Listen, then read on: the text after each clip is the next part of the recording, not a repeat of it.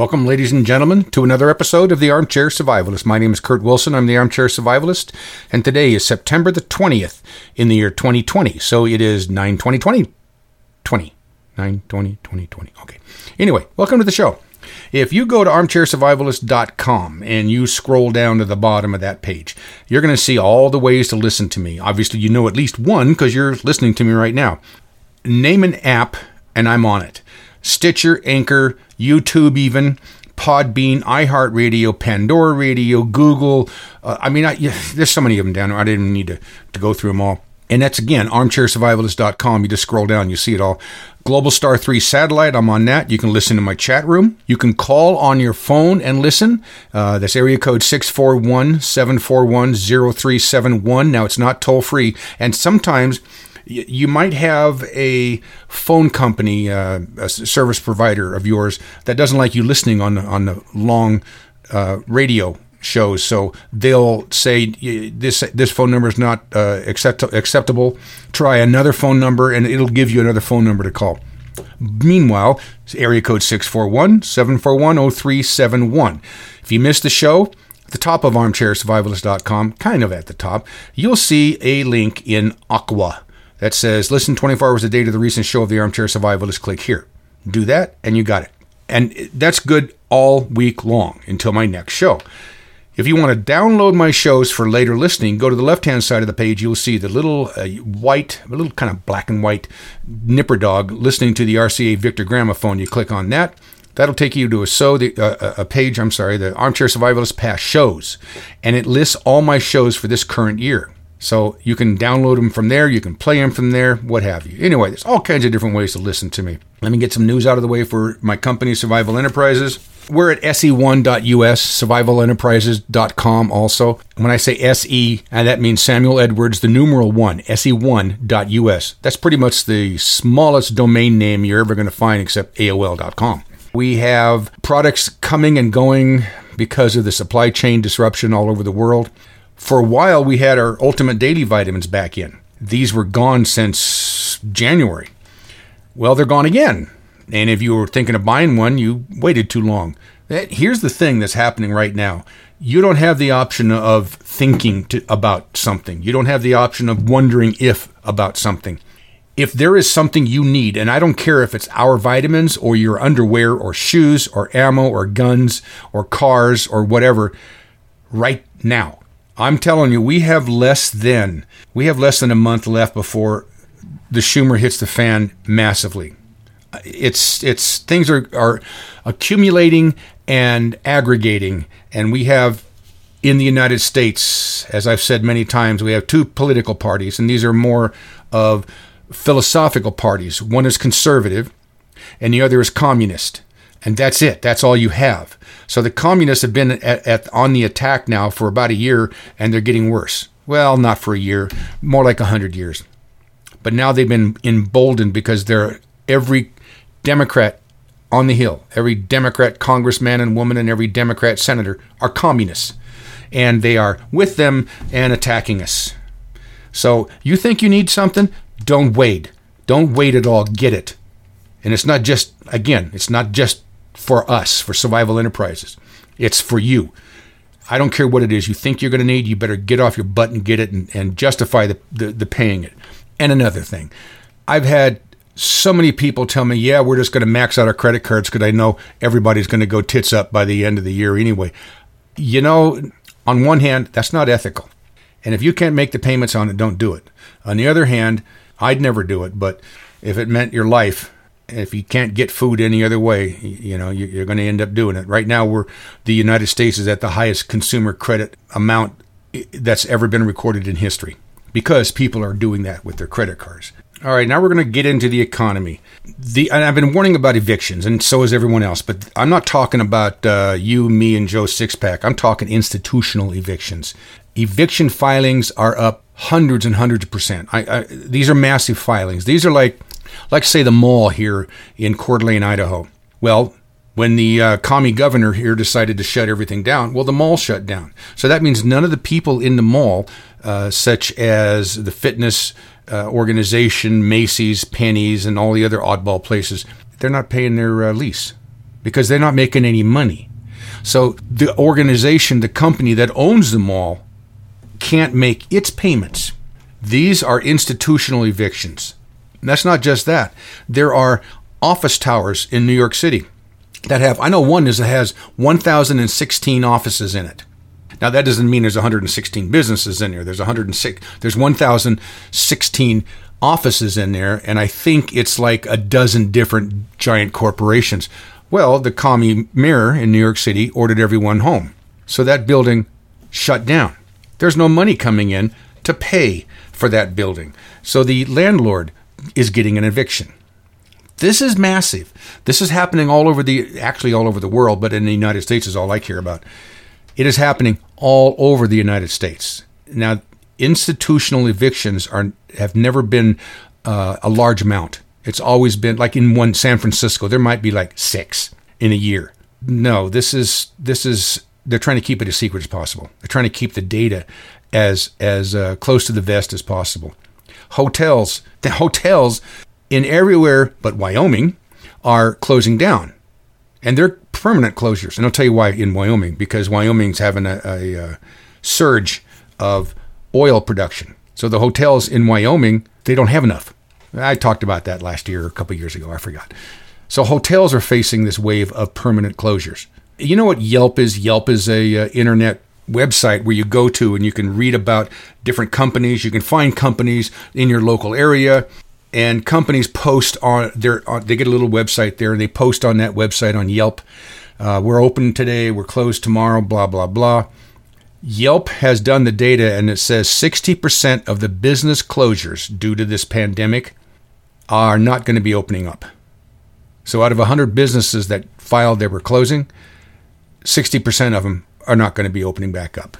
That's happening here in Coeur d'Alene. I'm seeing this. We're seeing a lot of vacancies. We're seeing a lot of businesses that are gone. There's a strip mall that has all kinds of high-end eatery. Even the Golden Corral was in there. That's gone. Gabba Green is gone. There's half a dozen places gone in there. Just gone. People just pack up and leave in the middle of the night. They don't know what else to do. All right, now we're going to get into the food and health. There are a couple websites where you can go to and get the facts on this Wuhan virus. This is not lightweight. This is scientific proof and evidence that everything that we've been told and everything that's been happening to us and everything they're going to try down the road, including a vaccine, which is not going to work, is bunk. And I have 2 websites. Now, every time I do a show, on my show note page, and you can find the link at armchairsurvivalist.com, I post all the places I talk about. So these 2 pages are going to be there. They're not pages, these 2 websites. They are the evidence. And this is the truth, verifiable. You'll see for yourself. Now, thousands of you in North Carolina, and you're not the first, and you're not going to be the last. Thousands of you that they claimed you tested positive was false. It was either, they're not sure yet. They're looking at criminal charges. They said that it was a false positive, but that's thousands and thousands of you. And I told you before on numerous other shows that the test that they're using to test for this COVID virus is fraudulent. It doesn't work. It wasn't designed to work for that. But that's not going to stop them from having positive tests. And then if you have any symptoms, such as a sniffle or a cough or a slight fever, they're going to put you in a hospital immediately. Do you know why? Because and I consider it fraud, and so do a lot of people. The federal government has decided to pay every state X amount of dollars for every positive person, every positive COVID that they institutionalized, that they put in their hospital. You want to know how much money your state's getting paid? On April 14th, 2020, BeckerHospitalReview.com published a report on the state-by-state breakdown of federal aid that hospitals received for each outbreak patient. In April of 2020, Health and Human Services began distributing the first $30 billion of emergency funding designated for hospitals in the CARES Act. Some of the states hit hardest by the pandemic received less funding, than states touched relatively lightly. The following is a breakdown of how much funding per outbreak patient each state received. Alabama, $158,000 per case. Alaska, $306,000 per case. Arizona, $23,000 per case. Arkansas, $285,000 per case. California, $145,000 per case. Colorado, $58,000 per case. Connecticut, $38,000 per case. Delaware, $127,000 per case. The District of Columbia, $56,000 per case. Florida, $132,000 per case. Georgia, $73,000 per case. Hawaii, $301,000 per case. Idaho, $100,000 per case. Illinois, $73,000 per case. Indiana, $105,000 per case. Iowa, $235,000 per case. Kansas, $291,000 per case. Kentucky, $297,000 per case. Louisiana, $26,000 per case. Maine, $260,000 per case. Maryland, $120,000 per case. Massachusetts, $44,000 per case. Michigan, $44,000 per case. Minnesota, $380,000 per case. Mississippi, $166,000 per case. Missouri, $175,000 per case. Montana, $315,000 per case. Nebraska, $379,000 per case. Nevada, $98,000 per case. New Hampshire, $201,000 per case. New Jersey, $18,000 per case. New Mexico, $171,000 per case. New York, $12,000 per case. North Carolina, $252,000 per case. North Dakota, $339,000 per case. Ohio, $180,000 per case. Oklahoma, $291,000 per case. Oregon, $220,000 per case. Pennsylvania, $68,000 per case. Rhode Island, $52,000 per case. South Carolina, $186,000 per case. South Dakota, $241,000 per case. Tennessee, $166,000 per case. Texas, $184,000 per case. Utah, $94,000 per case. Vermont, $87,000 per case. Virginia, $201,000 per case. Washington, $58,000 per case. West Virginia, $471,000 per case. Wisconsin, $163,000 per case. And Wyoming, $278,000 per case. U.S. Law Review's legal man stated, quote, "Those numbers are from April 2020. Imagine how much they've expanded this crap." End quote. This is Nancy Morgan Hart for Headlines with a Voice. Now, this category we're in now is food and health, all right? So there's some of the health part of it. I don't know if you guys saw this, but in Australia, and I've mentioned some things that are happening in Australia. Australia is a totalitarian government. They claim they're a democracy. That's hogwash. Some years back, the communists were actually allowed to confiscate firearms. Remember Crocodile Dundee? Crocodile Dundee was a real person, and he lived in the outback. And when they started confiscating weapons, he's driving home. And three cops, actually they were Australian army, stopped him and said, we are here to confiscate your rifle. He killed all three of them, but he got killed as well. This is Australia now. Australia is a totalitarian country because you don't have guns there. You can't stand up with a gun and say no. So what's happening is if you don't wear a mask, they will send out a quartet of police which will slam you to the ground and arrest you, and you disappear. The Ice Age farmer has more to say on this whole thing, and it has more to do with the food than it does with the what the police are doing. Stunning scenes from the Queen Victoria markets in Melbourne, where police were sent in, according to the report, to deal with 1 or 2 coronavirus protesters, but then summarily proceeded to push everyone out of the market. These are scenes literally from dystopic movies like Soylent Green, where the scoops were sent in to push people away as they were trying just to get food for their families. What is going on in Australia?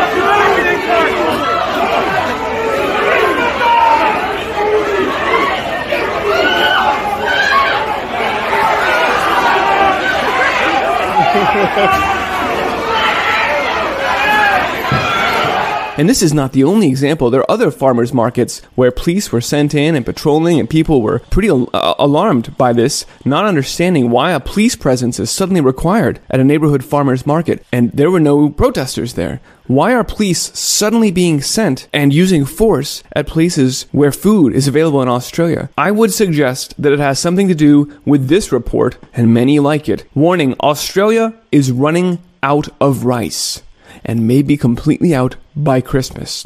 And furthermore, they're shutting down the beef industry right now. At the same time, Australia is a bellwether for the rest of the world as we watch our crops devastated by the grand solar minimum and exacerbated by a deliberate destruction of our food supply in order to take total control. Australia is facing a rice shortage, with growing concerns the country could run out of local supplies before Christmas. Political reporter Olivia Laming is in Canberra. What's triggered the crisis, Olivia? Well, now, the combination of factors, according to one of Australia's largest rice exporters. It's warned that while there'll still be imported rice products on our supermarket shelves by the end of the year, none of it will be Australian grown. The head of Sunrice says the drought and the way that water is allocated to farmers have led to one of the smallest rice crops this year in Australia's history. Earlier this year, the Prime Minister had to ring the President of Vietnam to ensure that Australia could still import rice from an Australian-owned factory over there after it banned rice exports to shore up local supplies. Yes, Australia running out of rice. We may be completely out by Christmas, and that's why the PM was on the phone with Vietnam earlier this year, making sure that even as they announced an export ban because they needed to make sure that Vietnam could feed their own people, so we're going to just stop exporting. Even though we're the number one producer in the world, we're just going to stop exporting. And this is what we've been expecting as the conditions get worse and worse, as food shortages become more acute. Countries just stop. They just renege on their agreements. They declare force majeure or just don't even do it. Whatever it is, they say, we're not going to export you our food anymore because we got to feed our own people. This is what the UN or the food chain reaction game call pesky protectionist nationalist policies in the face of a global crisis. But it's a natural thing. And so when we see Australia saying, we're totally out of rice, we have nothing, we're now going to depend on imports from Vietnam and from other places. Just like 2 years ago, when there was a drought in Germany, they slid from a net exporter of grains to a net importer. They now depend on the rest of the world to feed them. And more of the world is sliding into this state of dependency on international trade. This is not a sustainable situation. We could have predicted this. In fact, we did talk about this. We could have predicted this problem with Australian rice due to the fact that the water allocations there have been so poorly managed. The government made a policy of putting priority to the most valuable crops, which meant that cotton got water instead of rice. And so this has been a situation building for years now. In last year, 2019, they had a very small rice crop due again because of the allocations. It is true that there are changing precipitative patterns due to the solar minimum. And then again, it's this problem reaction famine where the state intervenes and makes things worse. They're engineering food shortages right now. And so that's why this year, because of this terrible mismanagement of their water supplies, the rice farmers in Australia said, screw it. It's impossible to grow here without water. We're not even going to plant. 90% of the Australian rice growers neglected to even plant the grain this year. So of course they have a really low crop this year. Even though it has just started to rain, thank goodness, now they're expecting a little bit of a bounce on some of their other grains, but it's too late for rice right now. They're now wholly dependent and expected to run out by Christmas of Australian grown grains. As I mentioned, they're also shutting down their beef production. This release from JBS this week about a permanent reduction in their workforce at their largest beef processing plant in Australia. Formerly, the plant ran 2 shifts a day and then shut down during the pandemic because of outbreaks. But now they've been slowly trying to spin back up. They were staggering shifts for a bit. At this point now, they've decided to permanently lay off 600 people. That was the entire second shift. We read here, the plant's second shift has now been completely discontinued. We're now going to run the plant on a single shift 5 days a week. That means we're getting half as much done, half as much production out of this meat plant. Of course, they blame changes in the market conditions due to COVID-19 and even a reduced livestock supply, all of which is true. But the bottom line is that as we're seeing throughout the world, meat factories are being shut down, and this is causing tremendous and lasting impact on the production of protein. But that's all right, because more and more we're just seeing, as this new report from PBS says, we'll just turn our trash into food. This upcycled food. We'll use the insect-based protein that the UN has been pushing for years, and this new upcycled food making trash into food. That's how we're going to feed you going forward, because it's not going to be vegetables and fruits at farmers markets anymore. No, police are going to be there. You know, this is really telling. When you are expecting to enter food shortages and lasting impacts to your food supply, you need to slowly get people used to the appearance of police at food distribution points. And that's why they're appearing at farmers markets right now without reason. It's because the reason is in the future. This is setting the stage for what they know is coming. They are preparing, and so too must you. Start growing food today. Start putting it aside,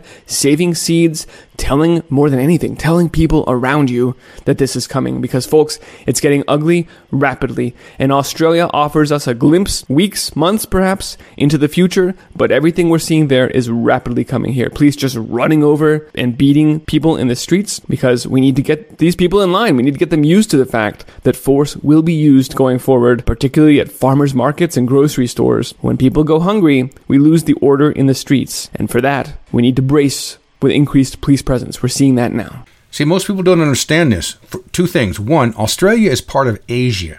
In Asia, 2/3 of the diet is rice. So when you hear news articles that say Vietnam doesn't have enough rice to export, or Australia won't even have enough rice to eat in a few months, this is big. This is not a lightweight thing. And now we're hearing this not just about rice, but we're hearing it about corn and about wheat and about soybeans in the United States and in Russia. The thing is that all of these particles of data are being kept in certain areas so that not everybody can see them. And I explain this. It's like I live in Coeur d'Alene, okay, Idaho. And so I don't know what's going on in Post Falls, which is 10 miles away. I get a few blurbs of things here and there. In fact, most people don't know what's going on with their next door neighbors. How are they supposed to know what's going on halfway across the world? And just so you know, there is a website that you can go to.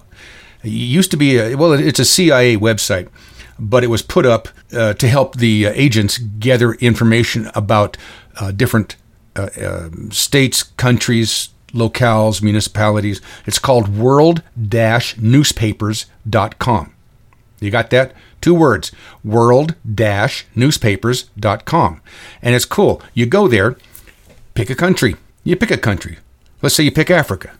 Okay, so then Africa, they have, like 25 different locales that have newspapers. So you pick one of those. And that one might have 5 separate newspapers. And almost all of these newspapers worldwide are in English. Some are in the local language, but mostly they're in English. World-newspapers.com. You want to find out what's going on in a certain area? You go there and you check it out. Now, the government itself, all governments, think that they're authority figures. And many people, in fact, most people worldwide, have been brainwashed into believing the authority. Don't listen to anyone else. Just listen to the authority. As your trusted health authority, I'll share with you why you should be more scared than ever before. But first, there's been a new twist in the COVID crisis. We just published research on the CDC website that shows only 6% of COVID deaths that we've been reporting to you were caused by COVID alone.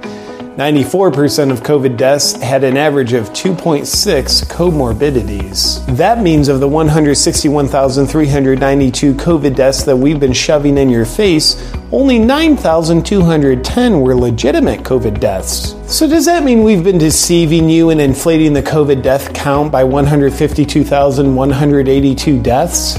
Absolutely not. Because we genuinely don't believe in math. And does this new information that proves that COVID is far less deadly than we've been trying to get you to believe mean you shouldn't live with intense fear anymore? Absolutely not. As your trusted health authorities, we consider our original estimates of over 2 million COVID deaths in the U.S. to be a far more accurate number than the 9,200 deaths that have actually happened. And of the 9,210 deaths, 90% of them were in people of advanced age, which means young people are at extreme risk because you never know when your age is going to advance by multiple decades all at once. People finding this published information and spreading it around on social media wasn't part of our pandemic because it puts people at risk of not being scared to death of this statistically not very deadly disease. Luckily, we started running smear campaigns on the sources that are highlighting this dangerous fake news that's based on facts. Look for terms like conspiracy theories and fringe theories that we use to make these new statistics irrelevant. And we're also having it censored on social media already for everyone's protection. And to help you further forget this new relevant information, we've also buried it on the CDC website. Good luck finding it. Only 6% of reported COVID deaths actually died from COVID? Now's a great time to discount people that speak of this new information with a well thought out, emotionally charged comment rebutting something they didn't say. Like, oh, so you're saying you don't even care about the people that did die of COVID? You're glad they're dead? You just want sick people to die? Well, because they said nothing to indicate that. Your emotionally fueled abstract assumption is obviously a more accurate expression of what they meant than what they expressed. Now, we plead with you not to use this new information as a rational basis to rethink the level of fear that you're living under, because rethinking your thinking could cause you to change your mind. And changing your mind is uncomfortable and a potential cause of COVID, because our science fiction is yet to prove otherwise. And new information is the new outdated information, so you'll want to stay with the times. So why should you be more scared than ever before? Because statistically speaking, your chances of not dying from COVID are 99.96%. And that means if you're in the 0.04% that does die from COVID, you have a 100% chance of dying. Take a look at the numbers.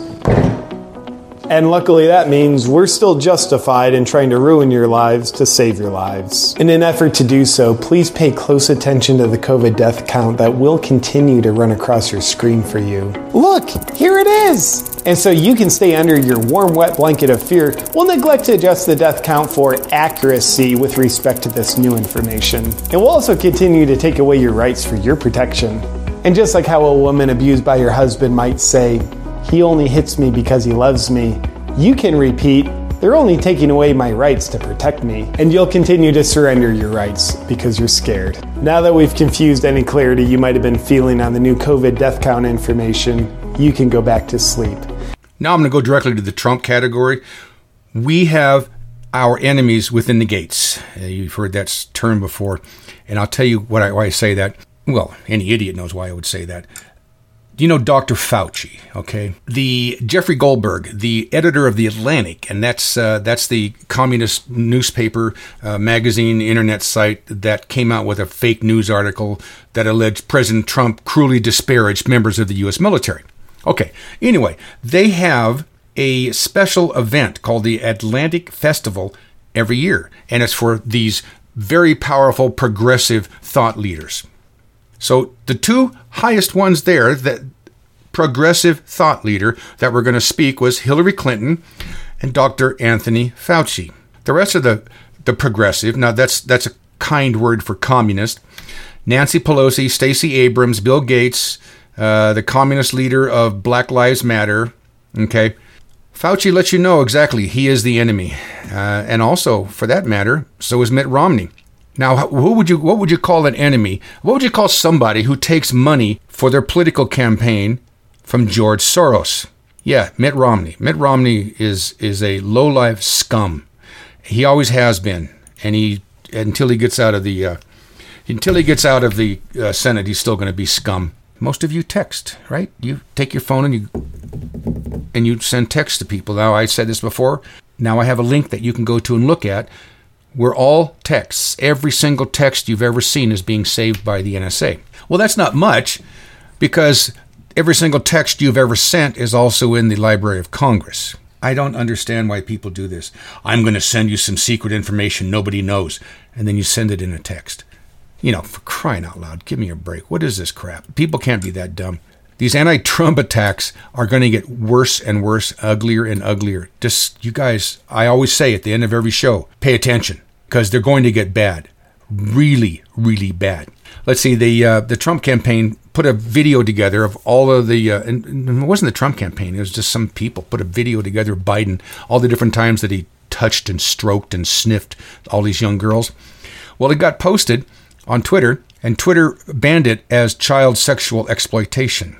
So Trump has accepted an invitation by Joe Rogan, a podcast host, for a live 4-hour debate with Joe Biden. Trump said, sure, I can talk for 4 hours without a prompter. We'll see what happens with that. Last year, half of the 2019 donations to the communists, the Democrats, came from unemployed donors, quote unquote.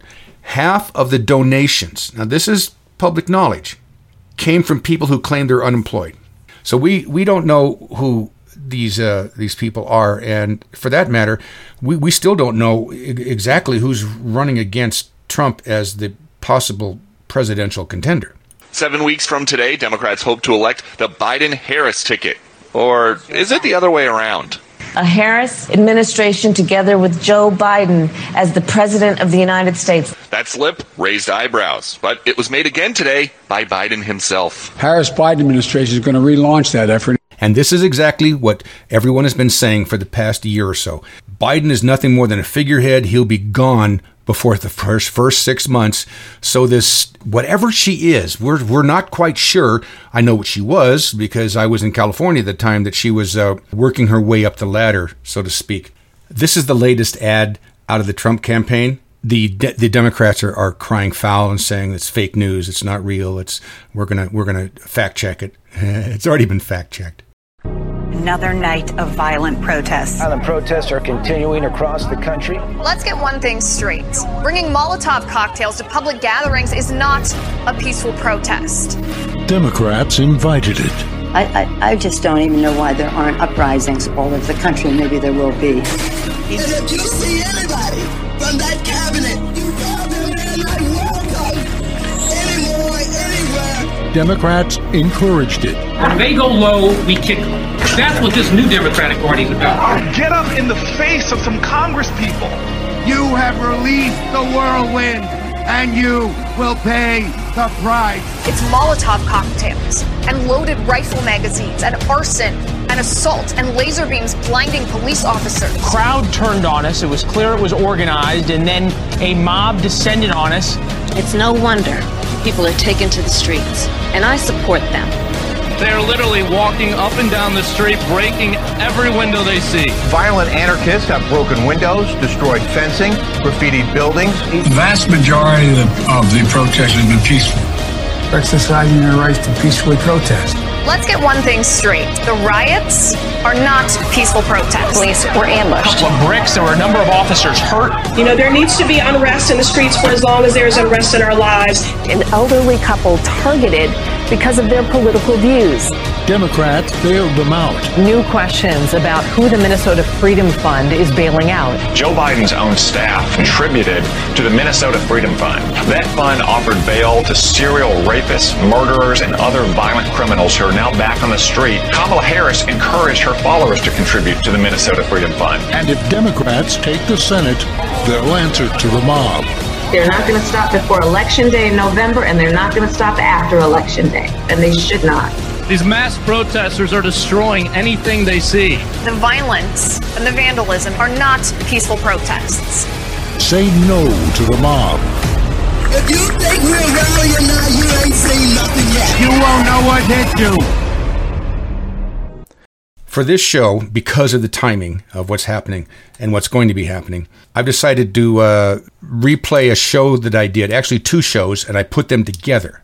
And what these are is how to buy a gun, how to buy a firearm. And I put them together. I edited them for content as much as I could, but you're going to get some duplicates data out of there. But this is the accumulation of 30 years of buying firearms. Listen to it, and I hope it helps you, and I'll talk on the other side. Okay, so you've decided you want to buy a firearm. I'm going to tell you how to do it. There's more to buying a firearm than just saying, oh, I think I'll buy that gun. Everyone, if you aren't trained in handling firearms, I mean handguns and long guns, and a long gun is a long gun, like a gun that's longer, such as a shotgun or a rifle. Go get training. Any indoor range, gun range, anywhere in the United States will have an NRA certified instructor on staff or available at least one day a week. Go get trained. Get your NRA approved training. Get it out of the way. It's basically safety training and some functionality training.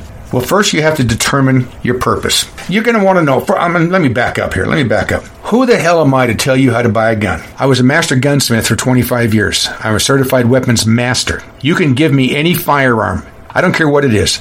Blindfold me. I'll tell you what it is. And I'll take it apart. Blindfolded. Might have a little difficulty putting it back together, blindfolded, but I could still do it eventually. So I've got the bona fides. I know guns. And the important thing here is, what is your purpose? Why do you want to buy a firearm? You want it for investment? They're great investments if you get the right ones. Too many of them are just simple, generic crap. So if you want an investment firearm, you'll have to do your own research on that. There are very many different variables out there. There are some highly collectible guns like 1800 Colt revolvers, commemorative Winchesters. There's a lot of different types. If it's more like in the realm of self-defense, hunting, or training, this is what you need to determine. And then it's not just that. You have to determine, what do you want? You want a handgun? You want a rifle? You want a shotgun? Now, the best thing to do is try before you buy. Go to an indoor gun range, find one locally that allows you to test the different types of firearms they have, and you'll pick some up. I had a friend that wanted a 454 Casull. He saw all the ads, and it was going to be coming out soon. This is a 45 caliber revolver. In fact, it was used by John Candy in one of the comedies that he was in. It was the most powerful production handgun made in the world. It was a 45 caliber round, but it was the length of your index finger. This friend of mine, because he's a badass, he goes, I want this gun. I'm going to buy it. It was $1,800. He saved up his money, and when it came out, he bought it. So I took it apart. I polished the action up so it was smooth as cat snot, and we went out to the range. This was funny. So this guy's a biker, right? He's all muscle. So he takes his handgun. He gets in the perfect stance on the range right there. He's ready and pulls the trigger, and boom! The gun flies over his shoulder directly into the garbage can. It was so astounding. It set off all the alarms. Because of the concussion that it did, it set off all the alarms around the area, and he was in shock. Well, we pulled it out of there, and he fired a few more rounds out of it, and then I fired a couple rounds out of it, and he said, that's it, I can't handle this gun. So you got to be able to handle the firearm and be comfortable with whatever firearm you get for whatever purpose, and that's the important part. So if you want self-defense, you want close in, do you want mid-range? When I say close in, I'm talking front door just got kicked in by 2 thugs. When I say mid-range, you're driving along on the interstate and you see 100 yards in front of you, 5 or 6 thugs with guns ready to shoot you. So you want something with a little more range. If you have, if you're familiar with handguns, then you can go ahead and get yourself a semi-automatic weapon. That's fine, because see, a semi-automatic handgun, you simply pull the slide back and release the slide, and a round is chambered automatically into the barrel. And each time you pull the trigger, the slide comes back, ejects the spent casing. On the way forward, grabs another round out of the magazine that's in the grip and pushes it home into the barrel, ready for you to fire again. If you have to be able to understand how this functions, a semi-automatic handgun. Now, if it jams, most people will just stand there with this stupid look on their face, not knowing what to do. So you need to be familiar with that weapon. A revolver is different. It is idiot-proof. You pull the trigger. It's that simple. If it doesn't go off, you give it a few seconds, pull the trigger again. The cylinder rotates, goes to the next round. Why do you wait a few seconds? Because it could have what's called a hang fire. It means the primer might not have burst enough strength to ignite the powder, the charge in the cartridge, but it could slow burn and then all of a sudden ignite it. And you don't want a round going off with the cylinder having been already rotated a little bit, because that'll blow your pistol up. And there's all kinds of different calibers. And they go from the little 22 caliber all the way up to, and I wouldn't waste my time with anything above 45 ACP, automatic cartridge pistol. There's a lot of esoteric rounds out there, and I don't recommend any of them. Esoteric is a round that, like, you can't walk into Walmart and buy it, or a normal gun shop and buy it. So you want a normal caliber would be like 9mm, 40 S&W, 45 ACP. Those are standard self-defense rounds for semi-automatic weapons. Standard self-defense rounds for revolvers would be 38 Special, 357 Magnum, maybe even 45 Long Colt, or 45 Colt it's called. But again, you're back to, why are you buying it? What is the purpose of it? So again, self-defense with a handgun, you want a good enough caliber that it's going to knock someone down, or at least impart enough shock that they change their mind instantly. If you're a phenomenal shot, a 22 will work, because it is shot placement. Where do you put the bullet? If you're going to get a handgun for self-defense, become proficient at it. Practice. The first thing you're going to do is learn about the gun. Here's a surprising thing. Let's say you buy a Colt. Let's say you buy a 1911. All right, this is a military-style 45 ACP pistol. Go on YouTube, type in the name of the pistol you just bought, and you will see thousands of videos showing you everything from how to shoot them, to how to clean them, to how to disassemble and repair them. Everything's there. So I don't care if you buy a Glock, a Smith & Wesson revolver, a Colt, anything. I don't care what you buy. You can find all the information right there on YouTube. But become proficient with it. Go out to the range at least once a month if you can, and shoot about 50 rounds through it. Now, the rule on firearms and cleaning is you shoot it, you clean it the same day. What happens if you don't is that crud builds up inside of a firearm, not just in a barrel, not just in a chamber, but it gets around the outside. It gets inside of the firing pin block inside of a semi-automatic. It gets everywhere. You need to clean the gun as best as possible the day you shot it, because the stuff will start corroding. It'll start clogging up. I made thousands and thousands of dollars cleaning law enforcement firearms.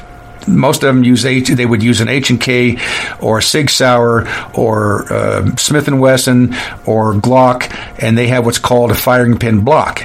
You remove the slide from the top of from the firearm, from the frame, turn it over, and there's a block inside of there that holds the firing pin inside. And it's a small, thin passageway the firing pin moves through, so the residue from cheap ammo clogs up that, and eventually the gun won't even fire. So we've charged money to tear the gun down and clean it. And it's because they never clean it. They wipe it off. That's it. Well, I shot it. Let me wipe it off. That's not good enough. You clean it. Again, YouTube's your friend. It'll show you how to clean it. Get a cleaning kit. Whatever firearm you buy, get a cleaning kit for it. Sure, there's a lot of universal cleaning kits out there. That's fine. But make sure it'll work on the firearm that you're buying. Recommendation is have a holster that would be comfortable for you. I don't recommend these cheap $12 Uncle Mike black nylon holsters unless it's comfortable for you. I recommend a suede-lined leather like a Bianchi, and so it's something that fits you. And again, this is another thing. How are you going to carry this gun? Are you going to carry it in the open? Are you going to carry it in the woods? Are you going to carry it in a shoulder holster? Are you going to carry it concealed? You have to figure that out. Now, we're only talking handgun here. When you do buy a firearm, whether it's a handgun or a long gun, you're going to have to figure out your household's security level and your household's responsibility level. Now, my household, when my son was born, when he was 6 months old, he was out of the range with me. He had earplugs in his ear and headphones over his head, and I was explaining to him and showing him what a Colt 45 does. He just loved that all to hell. You have to determine that, because that determines how you're going to store this firearm. A firearm is worthless for self-defense if it's hidden in a safe. You can forget it. That's not what it is. That's not what it's no longer for self-defense. So you'll have to determine how you're going to maintain the position of that firearm. Where are you going to keep it? Logically, don't keep it where some child can grab it. And don't think just because you tell your 8-year-old kid, don't ever go in my room and touch my handgun, that he's going to obey. You know, there's different things you can get. There are safes. There's instant safes. In fact, Costco sells them. Home Depot sells them. Lowe's sells them. That you just put your hand on. They're about a foot square and 6 inches deep. You put your hand on top and you press in a certain manner. That's the password to open the safe. It opens up and you can reach in and grab the gun real quick. There's also custom wall mounts, custom clocks, custom all kinds of different furniture where you can keep your firearms handy. But you need to make sure that nobody can be harmed because you left your firearm in a position where it can be grabbed. And that includes, let's say your kid brings somebody home from school someday, and he decides to brag to his best friend that Daddy has a Cobra 9mm. Let me show you. That's not okay. That's for self-defense, right? We're talking self-defense. Let's say you want for training, which the training would be target practicing. And usually target practicing is like a .22. And those guns, the most accurate ones are going to be a semi-automatic. And we're talking handguns here. Most accurate is going to be a semi-automatic. Smith & Wesson makes a couple of them. Ruger makes some. Colt makes some. I mean, there's so many of them out there in the market now. It's astounding. Remember, you shoot it, you clean it. And if you're going to get a semi-automatic handgun, make sure you buy at least a half a dozen spare magazines. If you have the funds, buy the factory ones. The reason is that some of the aftermarket ones don't feed properly, and instead of pushing, allowing your slide to gently grasp the next round and pull it up into the chamber, it will pop it up and turn it sideways, and your slide will close on a round sticking straight up. So it's best to get factory magazines or high-quality magazines that are recommended for that weapon. Now, the training part also, there's another gizmo you can get for training. Let's say you get a Sig Sauer with an exposed hammer. So that means exposed hammer means you can cock it to pull the trigger. Then you cock it again, pull the trigger, cock it again, pull the trigger. Now, it's not recommended to dry fire firearms of any kind. When you pull the trigger, the firing pin will slam forward with the intent of reaching resistance against the primer of the cartridge you have in the chamber, and that fires it. When you dry fire, that's what is called when you have no round in the chamber and you're just clicking the revolver or the gun or the auto, whatever it is. That can break the firing pin. So there actually are dummy rounds with Teflon primers in them that you can put in the chamber, and you can dry fire it. So instead of going tink, tink, tink, it goes boom, boom, boom. Okay, and those are practice rounds. You can pick those up all kinds of places. eBay even sells them. Any caliber, name a caliber. Everything from everything from a 32 automatic, 380, 9mm, 38 special, 357 Magnum, 38 Super, 45 ACP, 45 long Colt, 30-06, 12 gauge, 308, you name it. Any caliber, you can have those those safety rounds and use them. So then you'll get the feel of how the gun functions in your hand. There's also something, if you want to spend the money, there's a little round that you can buy that's a laser emitter. And it slides in the chamber, and every time the firing pin hits the primer, it squirts the laser. The laser ignites, and you can get laser activated targets. So you pull the trigger and you see this little red dot show up on the target 25 feet away or 50 feet away. Now that's cool. That really helps in training, especially in speed from the holster out to use. There's also, and if you want to go up further than that, when I say further, I mean expense-wise, there's games out there you can buy to where you actually train, live action game. I've worked in some of those. That's a trip where you have these dummies pop up out of nowhere. You walk through a course and you have these dummies pop up off the floor. And you shoot. You're supposed to shoot them. You're supposed to determine if it's an aggressor or a passive person or a civilian or what have you. When you hit the dummy, it'll go down, and it tells you where you hit it. If you hit it in the head and hit it in the chest, if you hit it in the groin, the hip, or what have you. Those are cool. That's a lot of money for toys, though, I can tell you right now. Another realm of self-defense would be a long gun, a shotgun, as it were. See, most of the time people think of self-defense, it's their house. A rifle, it's a smaller cartridge, more used for hunting, for killing game.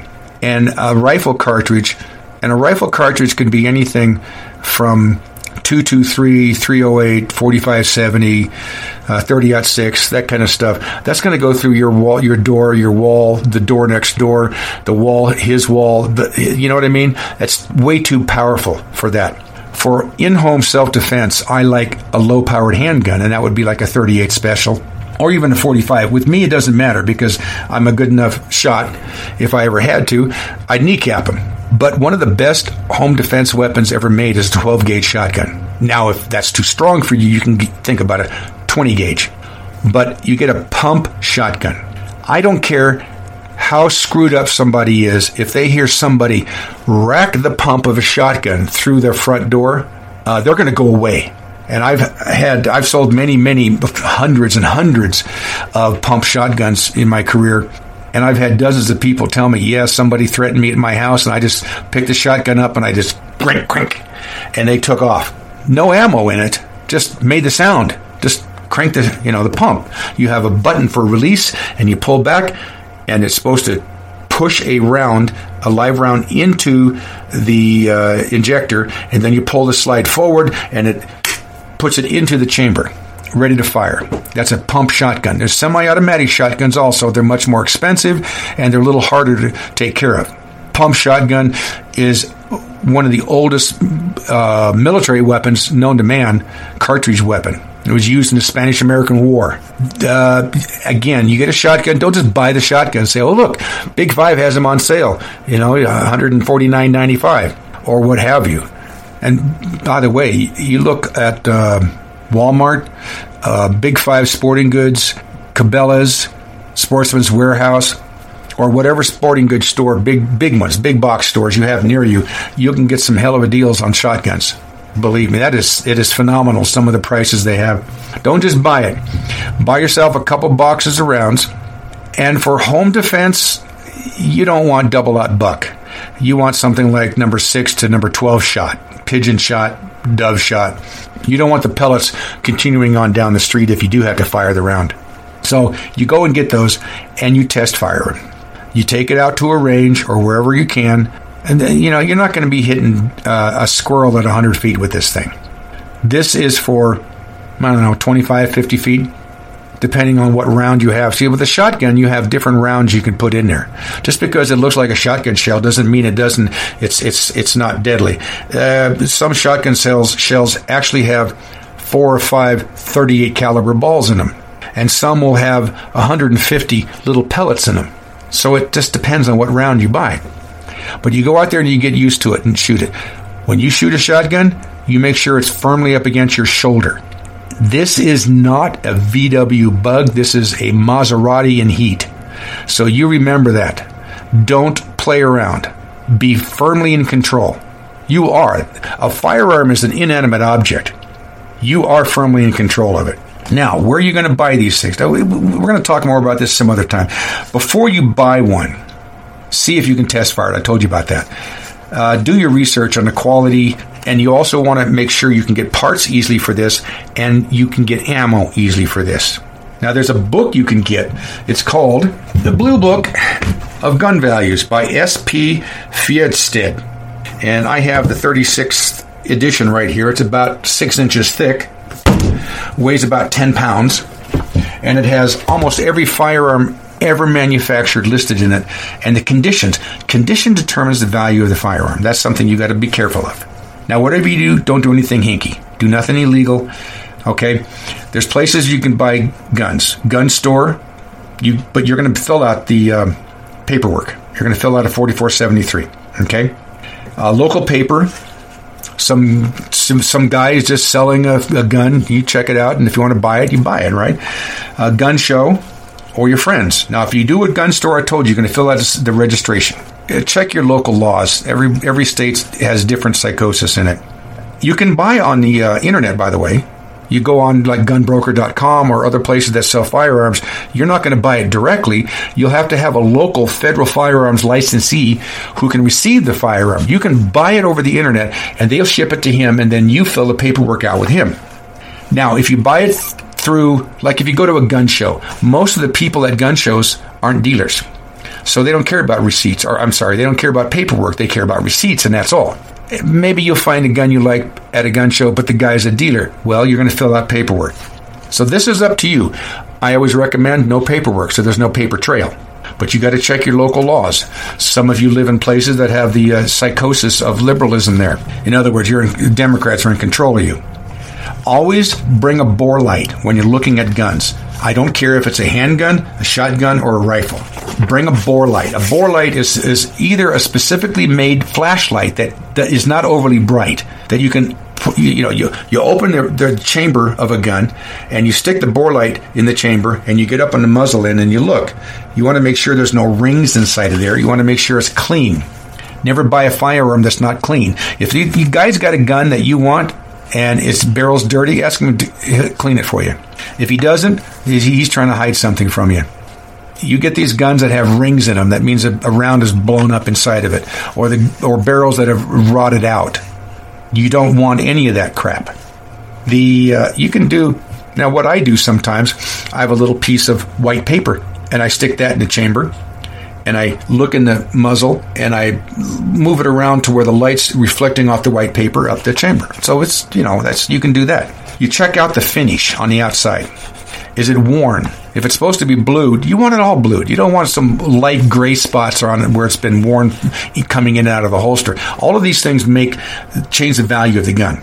Let's say a Smith & Wesson Model 10 is worth $300 in mint condition. That's a 6-shot revolver, 38 special. So guy's got one, but he's carried it in a holster for 10 years, so the bluing's worn off the cylinder on both sides. That knocks about $25 off the value right there. Now there's also stainless. Now stainless does not mean rustless, it means stainless. Remember that. Stainless is good because it's very forgiving. Literally, I've dropped a revolver in the lake, and it took me a week to find it and get it out. Never rusted. I just wiped it down, cleaned it up, and it was good as new. Blued, that ain't going to happen, believe me. There's also nickel coating. If you want a pimp gun, something to really impress people, well, you get it nickel plated. And there's all kinds of other different finishes that you can get on firearms. So you're looking for cosmetic damage. You're looking for rust. You're looking for scrapes. You're looking for broken sights, broken triggers. The grips or the stock has been fractured and repaired or not repaired. So you look at these things. Say you're looking at a shotgun and the buttstock is sloppy loose on there. Ask the guy, can you tighten this up for me?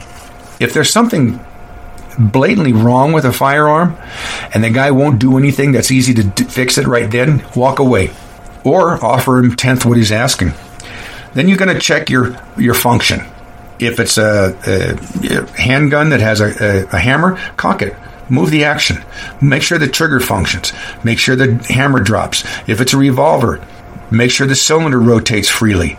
Make sure the cylinder's lined up. See, when you pull the hammer back on a revolver, the next cylinder will rotate over, and the round should be lined up with the chamber of the barrel. If it's not lined up perfectly, that's called out of time. So it needs to be timed properly. So that means it's going to need some work done to it. Bolt action rifle, pull the bolt out. Look down the chamber. Look in the barrel. Make sure everything's functioning perfectly. Make sure every firearm you look at, whether it's a handgun or a long gun, make sure the safety works. There's a lot of semi-automatic handguns that the safeties have been broken off of or filed down. Make sure the safety works. If you're looking at a lever-action rifle like a Winchester or a Marlin, make sure this thing functions. Make sure it functions. Use common sense. A pump-action rifle or shotgun, work the action. Make sure it works. Use common sense. Again, this is all common sense. Now, here's a little trick that I used. Get a 1/4-inch dowel about 6 inches long. A dowel, okay? Wooden, a little wood stick. Make sure it's perfectly flat on both ends. Because what you're going to do, you want to know if the gun fires. Well, say you go to a gun show and you're looking at some revolvers. Well, how are you going to know if that thing fires? You can't unless you cock the gun and you aim the gun straight up.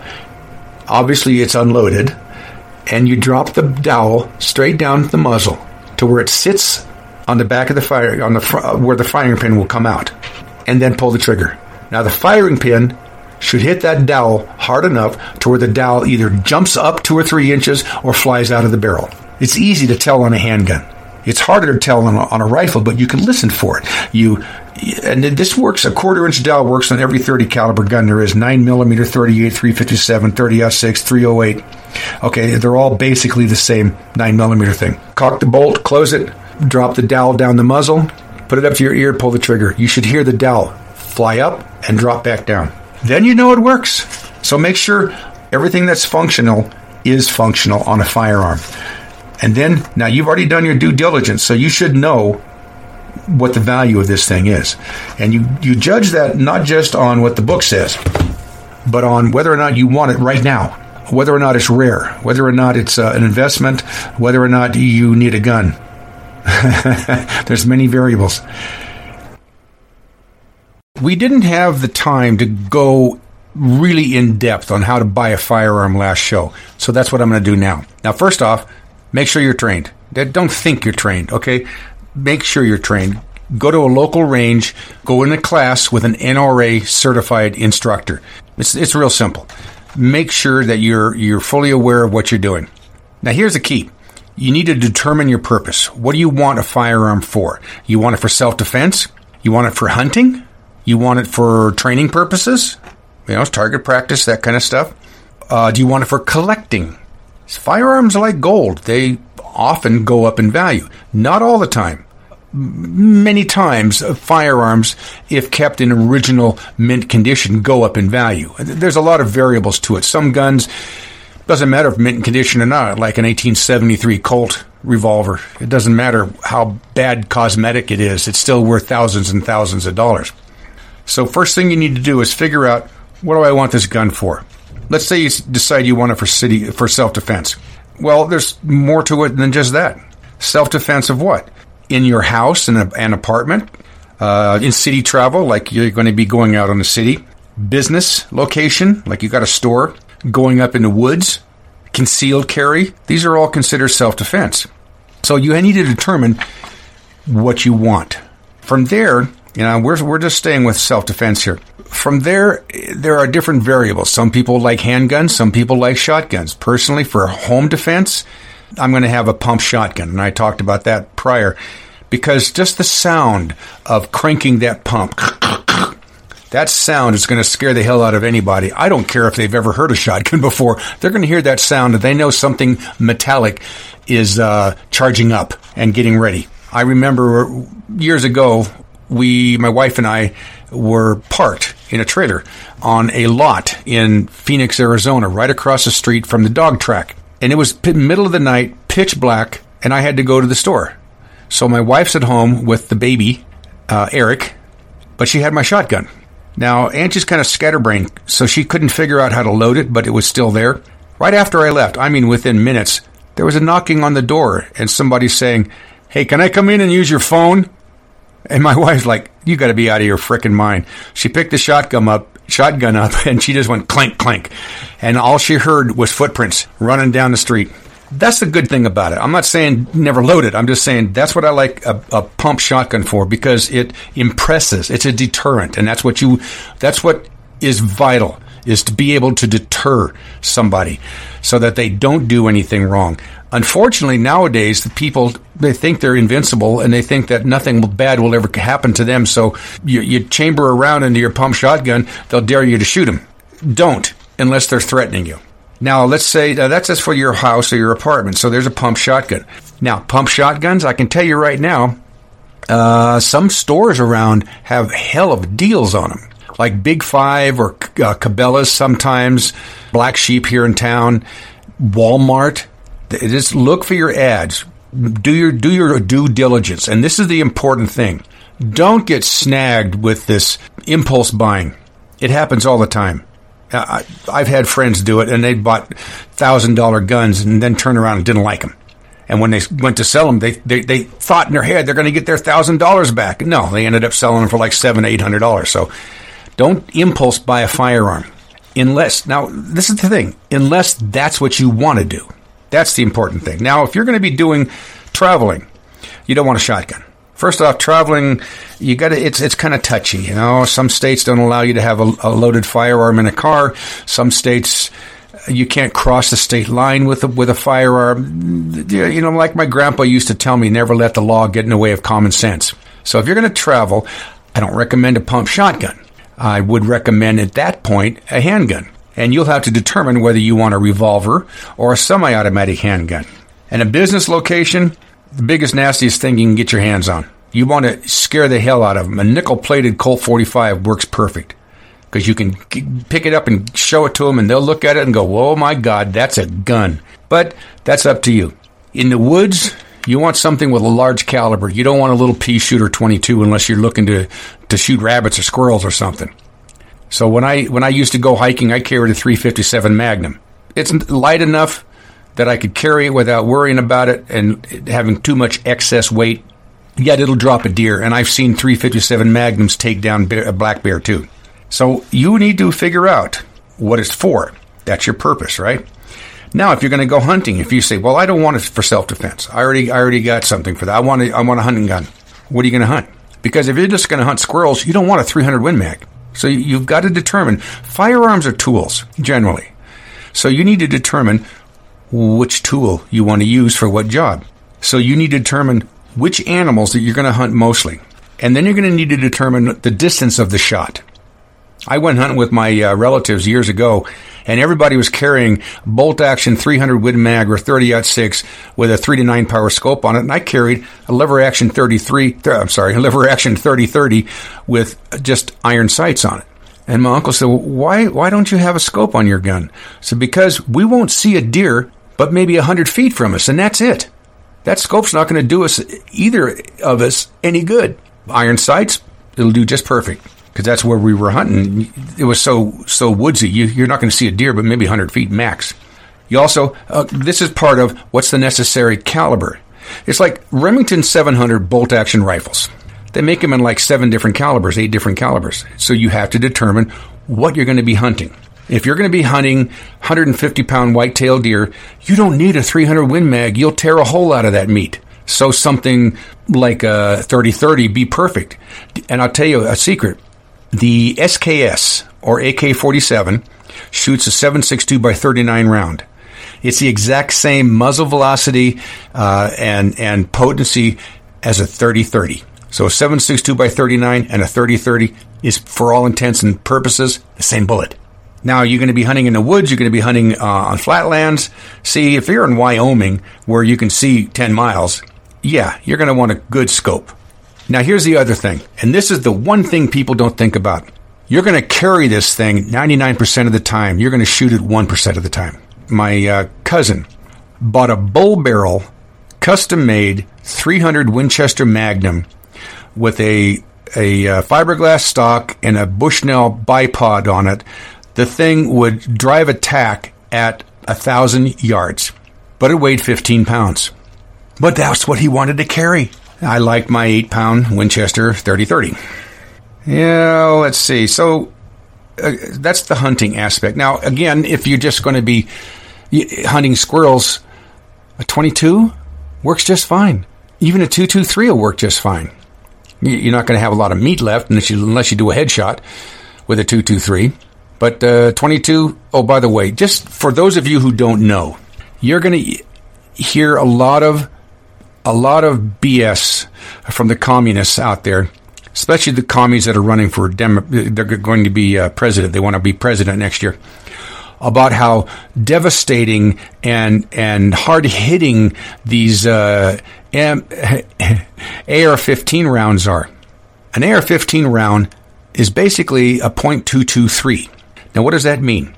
Well, if you have a 22, that's .22, and it's a little short bullet. A .223 bullet is the same exact diameter as a 22. It's just beefier and longer.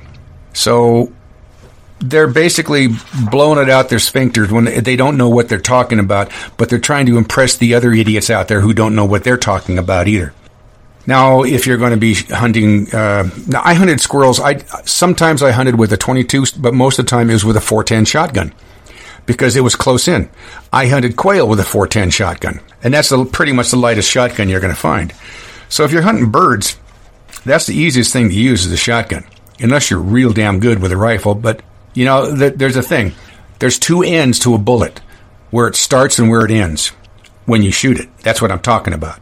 It starts in your gun and you don't know where it's going to end. And that's the problem when you're shooting up. You can ask the Muslims in the Middle East when they're shooting up. They have hundreds of deaths yearly because they shoot up. When they get excited, they shoot up. They aim up and they shoot their gun, and they just can't come to terms with the gravity that draws that bullet straight down through their head. So I like a shotgun. A shotgun's good. And a shotgun, you can get single shot. Those, $100. You just a little lever, you click it, and the barrel falls forward, and you put a round in, and you straighten it out, and you have one round you shoot. It's great for kids because they're not going to go Rambo shooting a whole bunch of rounds, which are not cheap anymore. Now, shotguns, they also had lever-action shotguns, and they have pump shotguns and semi-automatic shotguns. So those are different types of weapons for hunting. And then for training, most of the time, if you're teaching somebody from scratch, you're going to be using a 22 caliber pistol. And those would be a semi-automatic pistol because they're the easiest thing to use, especially in a 22 caliber. They're much more accurate, but you have both. You have the semi-automatic and you have the revolver. Now, the revolver, you have a cylinder that holds 6 to 10 rounds. Depends on the manufacturer. But the cylinder is what I would refer to as idiot-proof. You pull the trigger, and it goes bang. A semi-automatic handgun, you have to pull the slide back. And I'll give you guys a secret. And I used to teach self-defense to women, and a lot of women can't grab. Let's take a 1911 A1 Colt 45 semi-automatic handgun. You would be holding it in your right hand. Obviously, none of your fingers are in the trigger housing. They're pointed straight ahead. The index finger is pointed straight ahead. And with your left hand, a man would grab the slide, hold the frame with the right hand so it doesn't move, pull the slide all the way back, and let go, and that's how you would chamber around. Well, a lot of people can't do that. Not just women, but a lot of people can't do that. So here is a secret. You're doing it bass-ackwards. You hold the firearm like I said. Now, it doesn't matter if it's a Colt 1911 A1 or a Glock or an H&K or a Sig Sauer or a Taurus or a Beretta or I don't care, any of this. You hold the gun with your right hand, not extended, just halfway out, right? And then you reach over with your left hand, you grasp the slide, you hold the slide, and you push the frame forward. In other words, you hold the slide with your left hand, and using your right hand, you push it forward. And you push the bottom part of the pistol forward enough, eventually it'll slip out of your left hand, and the slide will go and chamber around. So instead of pulling the slide back, you hold the slide and you push the frame forward. Try it sometime. It's so much easier to chamber around. Training would be 22 is what I recommend. I trained on a 38. 38 revolver is what I trained on originally. But there are other different firearms. As a matter of fact, you can also train on pellet rifles and pellet pistols. Those you can shoot generally in the city, like in the house or something. You know, they're not really loud, and they're not going to punch holes through the walls. So the training, it depends on you, how you want to do it. Training would not just be a pistol, it would be a 22 rifle. And I recommend, well, the first rifle I ever bought Eric was called a Cricket. It was just about as long as my arm. But when you got a 6-year-old boy and you put this single-shot bolt-action rifle to his shoulder, it looks like it's made for a child. And it is. Very short rifle, single shot. And that's what you want. You don't want anybody going Rambo. Rambo, you know, that you don't waste ammunition. So his first gun was a bolt-action single-shot Cricket. And then after that, I got him a Ruger 1022, which it has a semi-automatic rifle and holds 10 rounds. So you can do, and there's different ones. Marlin makes a good semi-automatic rifle, and you've got a balance between whether you want a tube fed, and you know this, the barrel, there's a tube runs along the barrel, and you pull out this insert in that tube, and then you drop usually about 12 rounds with the lead aiming up in that tube, and then you push the insert back down, and now you can fire. Though the problem with those, a tube-fed weapon, whether it's a 22 or a 30-06, it doesn't matter. If you dent that tube, you're SOL. You can't load, and that's all you have. From that point on, you have a single-shot rifle because you can only put one round in at a time. The other thing is that if you have a magazine-fed rifle like a 1022, which takes a 10-round mag, and it can take a 20-round and 30-round and 100-round. It can take all of these different mags. If you lose the mag, you got a single-shot rifle as well. So if you're going to buy any rifle that takes a magazine, make sure you buy a dozen at least of spare mags. And don't be cheap. Don't get these $2.99 crap.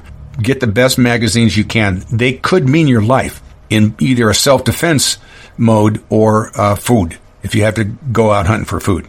Now, then we're looking at collecting. So we have defense, hunting, training, now collecting. Collecting is kind of tricky because collecting is buying a firearm on speculation that it might appreciate in value. I can tell you right now, if a gun's $100, $150, it is not going to appreciate that much, maybe $5. So don't waste your money on buying a whole bunch of cheap guns. And we're talking either revolver, semi-automatic pistol, shotgun, or rifle. You look for quality, and you try and buy. When you buy a gun, it comes in a box. Now, believe it or not, that's part of the collector mystique. Does it have the paperwork, original paperwork? Does it have the original box? Does it have everything that came with it originally? That'll knock 20% off the value of a firearm if you don't have all of that stuff. But there's variables, and these variables you need to learn if you're going to be buying firearms for collecting. And I mentioned this book. It's called Blue Book of Gun Values. And it's got, I got to tell you, yeah, it's a very light read. There's only 2,500 pages in it. That's how thick it is. And it lists so many different firearms, most people never even knew that they existed. And the funny part is, every gun that's in here, I can tear apart and fix. I've done a lot of work on the damn things.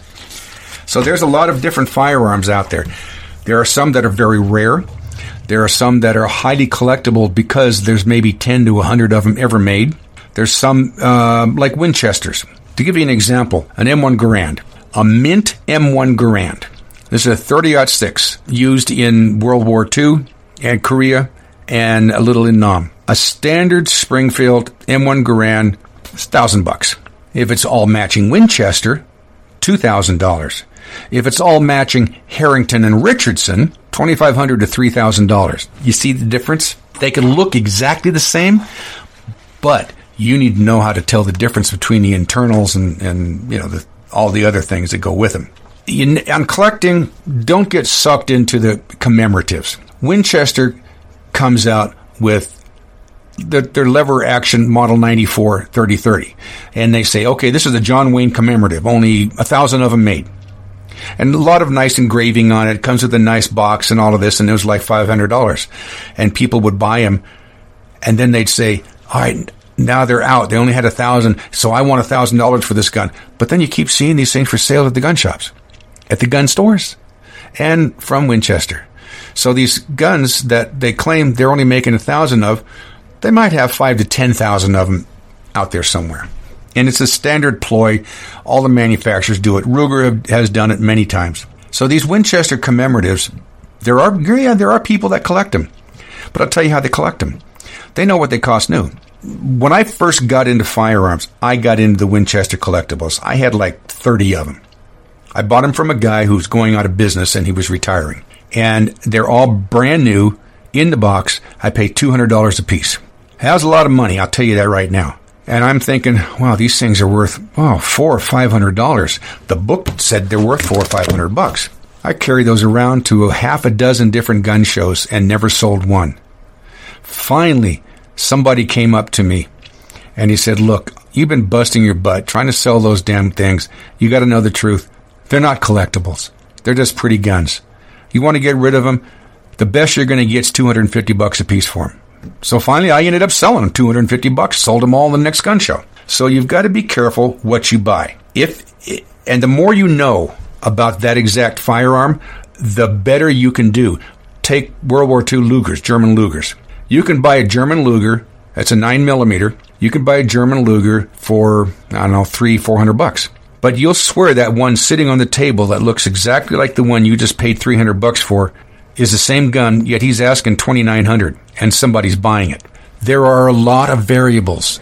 There's a lot of manufacturers internal. Just because the gun says Winchester doesn't mean all the parts inside of it are made by Winchester. They could be made by some other vendor. So you need to know the slight differences in a lot of these collectible firearms. And firearms are valuable depending on models. The first AR-15 to come out by Colt was an SP-1, and it was a simple, thin-barreled. The forearm was triangular shaped, so it fits your hand fairly decently, semi-automatic rifle. And they were selling for $189. So I bought one. What the hell? I put it in my closet, forgot about it for 20 years. All of a sudden, that gun's worth $1,000. And that's what I got for it. So it just depends on the firearm and if it's quality. Do not buy garbage. Unless you were a gunsmith like me, I bought anything. I don't care what it was. It could be a blown up shotgun. I'll buy it because I tear them down and I would use the parts internally. So there's different reasons why you would be buying a firearm. The whole thing here is knowledge is power. And the more knowledge you have, the more power you can exert over your purchasing habits for firearms. Now, there's more to just what I said than a revolver and a semi-automatic. We're talking, you can go back in time. Flintlocks, cap and balls. A flintlock, you're not going to ever hunt with one of them. I mean, if you want, you could. Cap and ball is a big thing now. Cap and ball is this. It's a muzzle loader. And so, in other words, you load it from the muzzle. You put the powder in. You take a ball. You wrap it in a patch, and you jam it down.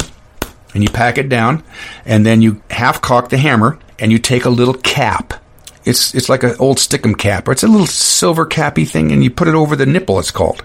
And this nipple is something that sticks up about 1/4 inch, and it has a hole down the middle of it. And this hole goes directly down into the chamber.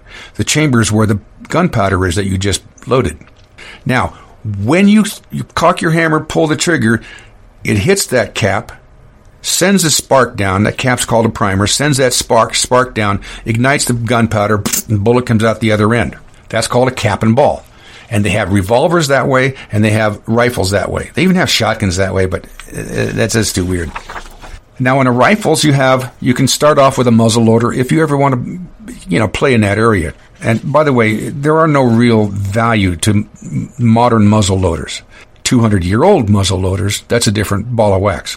Then they had something called a falling block.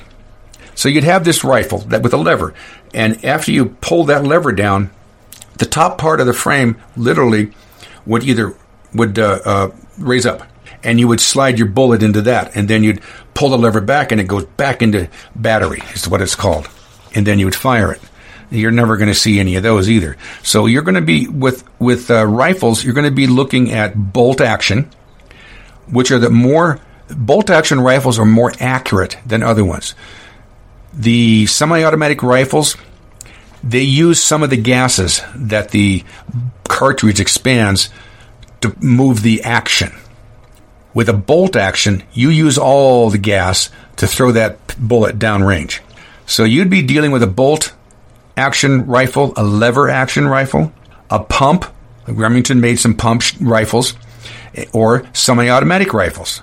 And the shotguns are simple. They're single shot. lever action. They made some lever action shotguns. In fact, some of the John Wayne movies had him using a lever action shotgun. Pump shotgun, of course, and a semi-automatic shotgun. Now, I don't really like the semi-auto shotguns because most of them are too finicky with the ammo, and they can jam too easily, and that's dangerous.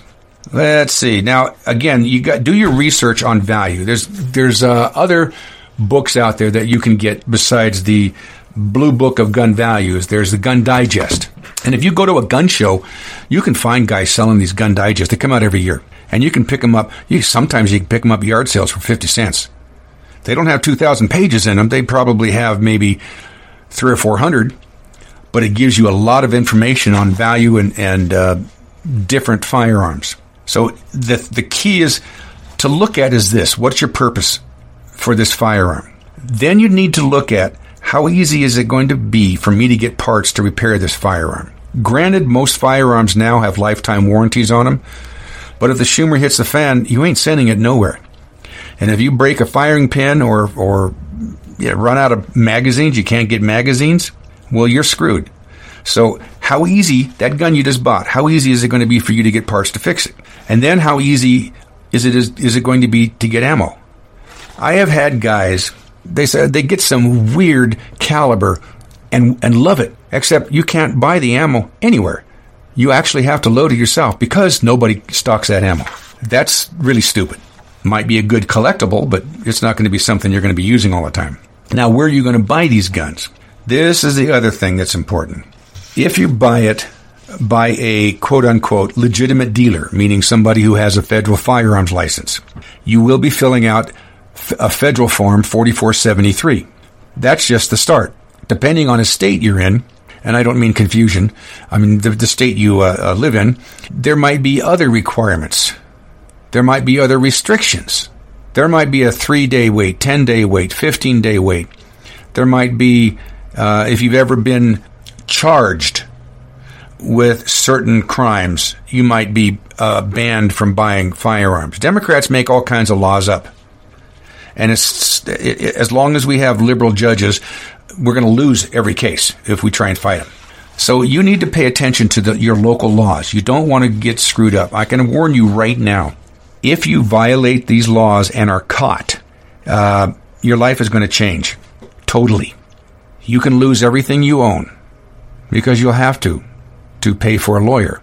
There's all kinds of things, nasty, bad things to happen to you. Be aware of this. Don't do anything illegal unless you want to. And if you do, don't get caught. It's that simple. I don't recommend that. But if you go and buy from a dealer, again, an FFL, Federal Firearms Licensee, you're going to have to fill out the paperwork and all of this stuff. Now, that doesn't quote-unquote register the gun. The dealer, by law, has to keep that piece of paper or that group of papers that you fill out for 20 years on premises. Now, when you call in, he does an NIC check, National Instant Check. When he gets on a phone call and he calls up and he says, this is the guy's name, this is his address, his driver's license number, whatever, and they say yay or nay or hold, well, that's the FBI, and they lie and say they don't save that information. Well, it's a flat lie. They save all that information. So this is what happens. You buy a firearm legally, there's going to be a trail back to you, a big, wide one. If you buy, this has already been proven many times. People in California had bought AR-15s and AK-47s. This is before the background check. This is before the NIC phone call check. The ATF, Alcohol, Tobacco, and Firearms, went to every single dealer in California and said, we want your complete records on everybody who's ever bought one of these type of guns. And they turned them in. They don't have an option. They just gave it to them. So that's something to be aware of. These forms also, I don't have the form here with me, but on those forms, they ask you, have you ever been adjudicated mentally defective? Have you ever been on psychotropic drugs? This kind of stuff. If you have ever taken anxiety medication, if you've ever taken depression medication, if you've ever taken, even by accident, there's a record of you having done so. So what can happen, and has happened many times, is that the law enforcement agency that wants you, one way or another, or wants to ban specific types of people from owning firearms will get these records, that 4473, the yellow sheet, and say this guy's been on drugs, even though he didn't know he was on drugs. He was just, because he said he had anxiety. He no longer can have guns. And they will come to your house, knock on your door, and take all your firearms. Realize what I'm telling you, I'm not dramatizing this. I'm really, really soft-selling it. What they do is dangerous. And people die every day because they get shot by the law enforcement. When I was in Modesto, a man's in a bathtub. The only firearm he owns is a 6-shot cap and ball made by Ruger, 44 caliber. He's in the bathtub, his wife sitting on the couch with their 14-year-old daughter in their pajamas watching Disneyland, Disney movie. The front door gets kicked in, and a bunch of screaming thugs come rushing in the door. The man hears the noise, grabs his 6-shot. He's naked. He goes running out into the hallway, and he gets 27 rounds from an MP5 9mm fully automatic assault weapon in his chest. And it turned out it was the wrong house. They didn't apologize. They threw the women on the floor, handcuffed them. The guy died in the hallway. They searched the house, realized it's not a drug house. Left the business card and walked out the broken front door. Left everybody there. This is standard operating procedure now for law enforcement in the United States. And I'm sorry for you one or two out there that don't do this, but the rest of them do, because that's just what they're trained to do. If you want to buy it with paperwork, you go right ahead and you do so. You can get some damn good deals. And if you're one of the people who say, I want that first Glock 21 that comes out, I want it, you go right ahead. It's totally okay. And you can buy it at a gun store, a pawn shop, big box store, like Cabela's or Walmart, that kind of stuff. So the drawback with that is you're going to register it, but there's possible deals. Now you can buy on the internet, and you hear the communists always screaming about, anybody can buy a gun on the internet. Well, you can, but it has to be sent to a licensed dealer.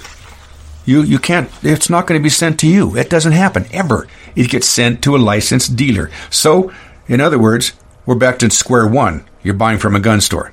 So you're going to do the registration and all of this stuff. If you buy, and if it's legal to do so, you can go to gun shows. Now, there's dealers that do gun shows as well. That's something to remember also. Not everybody that at the gun show sitting behind the table is a dealer. The majority of them are not.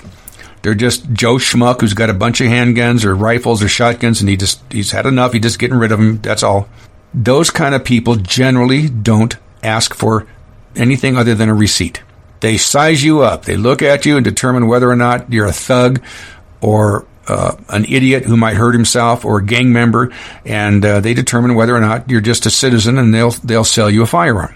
And you do the receipt, give them the cash, and off you go. No paper trail whatsoever. Except for the receipt, of course. That's up to you to evaluate if that's what you want to do. Now, if you go to a gun show with the purpose of buying a firearm, what you don't want to do is walk around looking nefarious. You don't look over your shoulder all the time. Maybe you should be, because every gun show in the United States has at least a dozen undercover agents everywhere, from every agency, Drug Enforcement Task Force, Gang Task Force, FBI, Sheriff's Department, Police Department.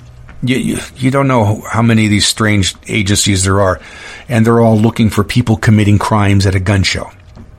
They're watching for known felons. They're watching for wanted criminals. They're watching for people doing stupid stuff, and they will pop you.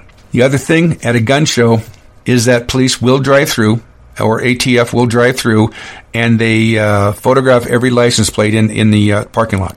And then they run wants and warrants on every one of those license plates to determine whether or not that person is wanted.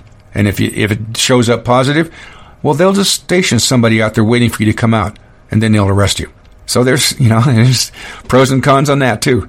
But going to a gun show, you can find all kinds of deals in there, and it's cash or gold or trade. If you got guns you don't want, you can take with you. When you walk in the door, they're going to ask you to make sure it's unloaded. Then they're going to usually put a strap in there so it's inoperable, like a little nylon tie strap. And make sure you carry your gun in a soft case so you don't want it to get damaged. And have some kind of, a way that you could, whatever you're going to buy, you can take out with you without getting scratched up as well. like maybe buy another soft case or something. That's just my viewpoint on that. But so you can buy from a gun store, pawn shop, one of the box stores, internet sites. You can buy at gun shows. You can buy through a paper. Now, not every newspaper allows firearm sales in it. We're in North Idaho. There's not that many Democrats up here yet. I'm sure within the next few years will be nothing more than a extension of Los Angeles. But as it is now, people advertise guns for sale in the local newspaper. And then you have the nickel ad, the penny saver, nickel ad, whatever you want to call it. The throwaways, you find them at your supermarket like every Thursday or Wednesday. You can find deals in there for sale. You got to be careful about that. Use some common sense.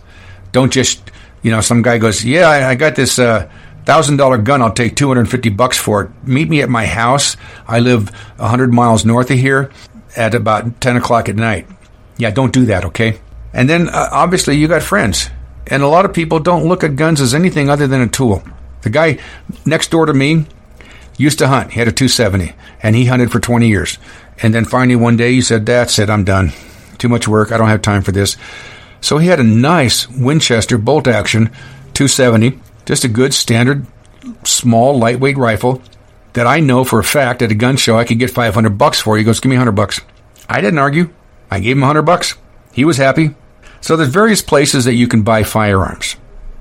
There's more to this than I'm ever going to be able to explain to you, and I can tell you right now, there's way more to this.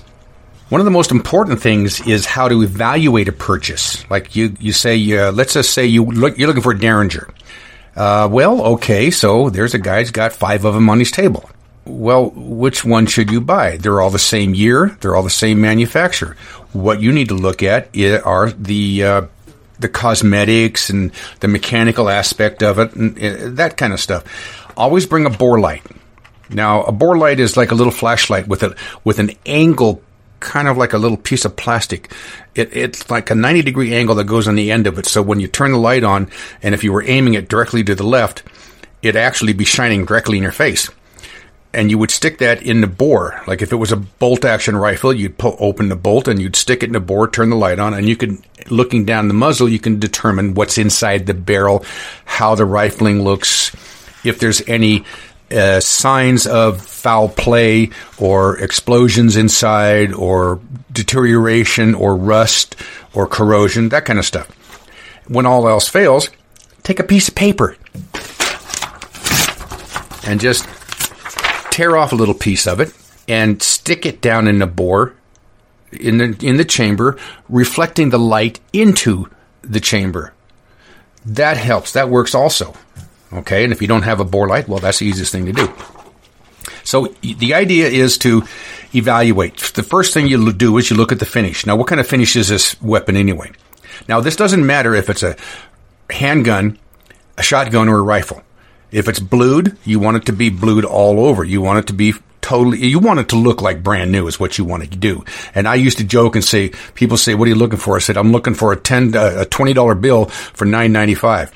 So that's what you do. And you're looking to seeing the quality of cosmetic finish. If the gun is worn, obviously that'll detract from the value. Now, there are variables to that as well.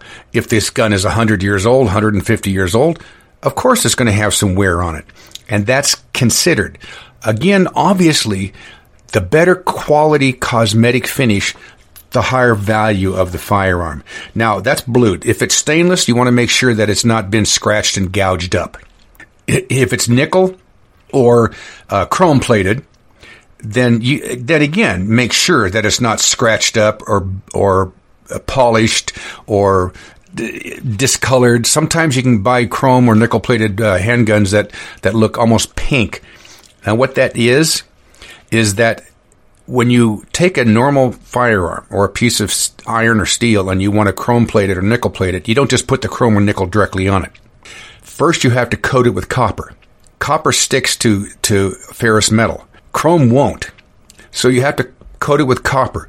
Now, chrome and nickel then will stick to the copper. So you have 2 layers there.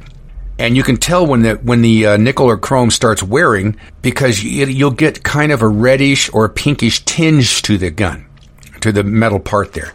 Okay, so that's it. Now, if it's a handgun, I advise taking the grips off if they'll let you, if you can, because you can remove the grips and you look at the metal there. And sometimes, they'll wipe down the outside, but they don't care too much about the inside, and you're going to start seeing some rust and corrosion right underneath the grip. So just think about that. You also look in areas that you wouldn't think to look. Like I said, under the grips, around the trigger, around the front sight, the rear sight. You look everywhere you can to make sure there's no rust. That's important. Stains of any kind. Now, if it can be wiped off with a rag, that's no big deal. Scrapes, scratches. Make sure there's no broken sights. That's important. Look at that. Make sure the trigger is functioning and not just flopping around there loose. And check the grips or the stock of the gun. Sometimes people will buy a rifle and they get it real cheap because the buttstock is cracked. So they'll just buy a new buttstock and slap it on there. Well, it's not going to fit like factory original. So that can tell you right there that the gun at one time was mistreated. There's these little tricks to this. You work, if it's a pump action, you work the pump, you make sure that it works fine and everything locks up fine. If it's a lever action, like a Winchester or a Marlin rifle or a Rossi, work the lever action, make sure it's smooth and locks up well. If bolt action rifle, make sure the bolt functions right. I always pull the bolt out and check it and make sure it hasn't been messed with. You get a lot of these wannabe gunsmiths out there, and they'll take a file to metal. If they feel like it's a little sharp or doesn't move smoothly, they'll take a file to it. That removes metal. Most of the time you want to polish metal, the parts that wear, not file them down. So be careful of that. And again, you're checking now again for function as well. So you cock the firearm, you rotate the cylinder carefully if they allow it. Now, a lot of collectible revolvers, they don't want you to move the cylinder whatsoever. They don't want you to revolve it because that could put lightweight scratches in the cylinder. You ask before you do anything. And there many people will have signs on the table say, please ask before touching or do not touch. Well, don't show yourself as a buffoon or a moron by ignoring those. You always ask. Always. Even if there's no signs on the table, you show the courtesy of asking. That'll help you get a better price in the long run. Otherwise, you check does the hammer cock back? Does it stay back? Does the safety work? Does it work properly when you pull the slide back? Does it stay open if there's no ammo in it? Does the magazine hold the slide back? You work the lever. You work all the different parts of the firearm to make sure they're all good. And then to make sure that it fires, well, you're not going to put a bullet in it and pull the trigger. Unless, of course, I got to tell you this story. I'm at a Stockton gun show, and it was kind of a dead day. And the media is always trying to get in. Always. They were so bold, this reportette comes walking through the front door. Just ignored the ticket seller. Comes walking through the front door with a cameraman right on her back, just following her. And she just walks straight into gun show. Well, the promoter stopped her and told her, no filming in here, and if you want to come in, you have to buy tickets. And she got all, well, I'm the media, your First Amendment rights, and blah, blah, blah. And he just said, get out. So she went out. Okay. So about 15 minutes later, this guy walks in. He walks in, pays his ticket, walks straight through the door to the first table, which was one to my right. And there was a lot of customers at that table, and he went over to an area where there wasn't any other customers, and he's picking up some handguns and looking at them and putting them down and picking up things and putting them down. And after a minute, he turns around and walks out. That's kind of strange. About 5 minutes later, another guy walks in, does the same thing, pays the money, walks straight over to this table, reaches down, picks up a little pistol. It's a .25 automatic, puts the muzzle in the center of his hand and pulls the trigger, and the gun goes off. Apparently the first guy had loaded the gun and put a round in the chamber, and this moron got talked into coming in and shooting his hand. Bang! And the first words out of his mouth was, they told me it wouldn't hurt. They were videotaping this from the outside. I immediately grabbed a rag, wrapped it around his hand, and took him in the bathroom. and I patched him up as best I could. It was a through and through. It didn't hit any bones or anything. It hurt like hell, and he had to go to the hospital to get it stitched up, but I put antibiotic on it, wrapped it well. And I said, did they tell you to do that? And he said, yeah, they gave me $50 to come in here and pull the trigger. They told me it wouldn't hurt. It's too small a gun. It's a small gun. So we called the sheriff's department, and the sheriff came out because there's maybe one gun show out of 1,000. There's a live round that goes off. And law enforcement is ready to jump on that. Let me tell you right now. So sheriff comes out, checks everyone. I'm an eyewitness. The guy got arrested for discharge of firearm in a state building, and the reportette and cameraman got arrested and taken to jail. I mean, not jail, taken to the sheriff's office. I don't know what happened after that. That's the kind of stuff the liberals do. They have no morals in any way, shape, or form when trying to get a story.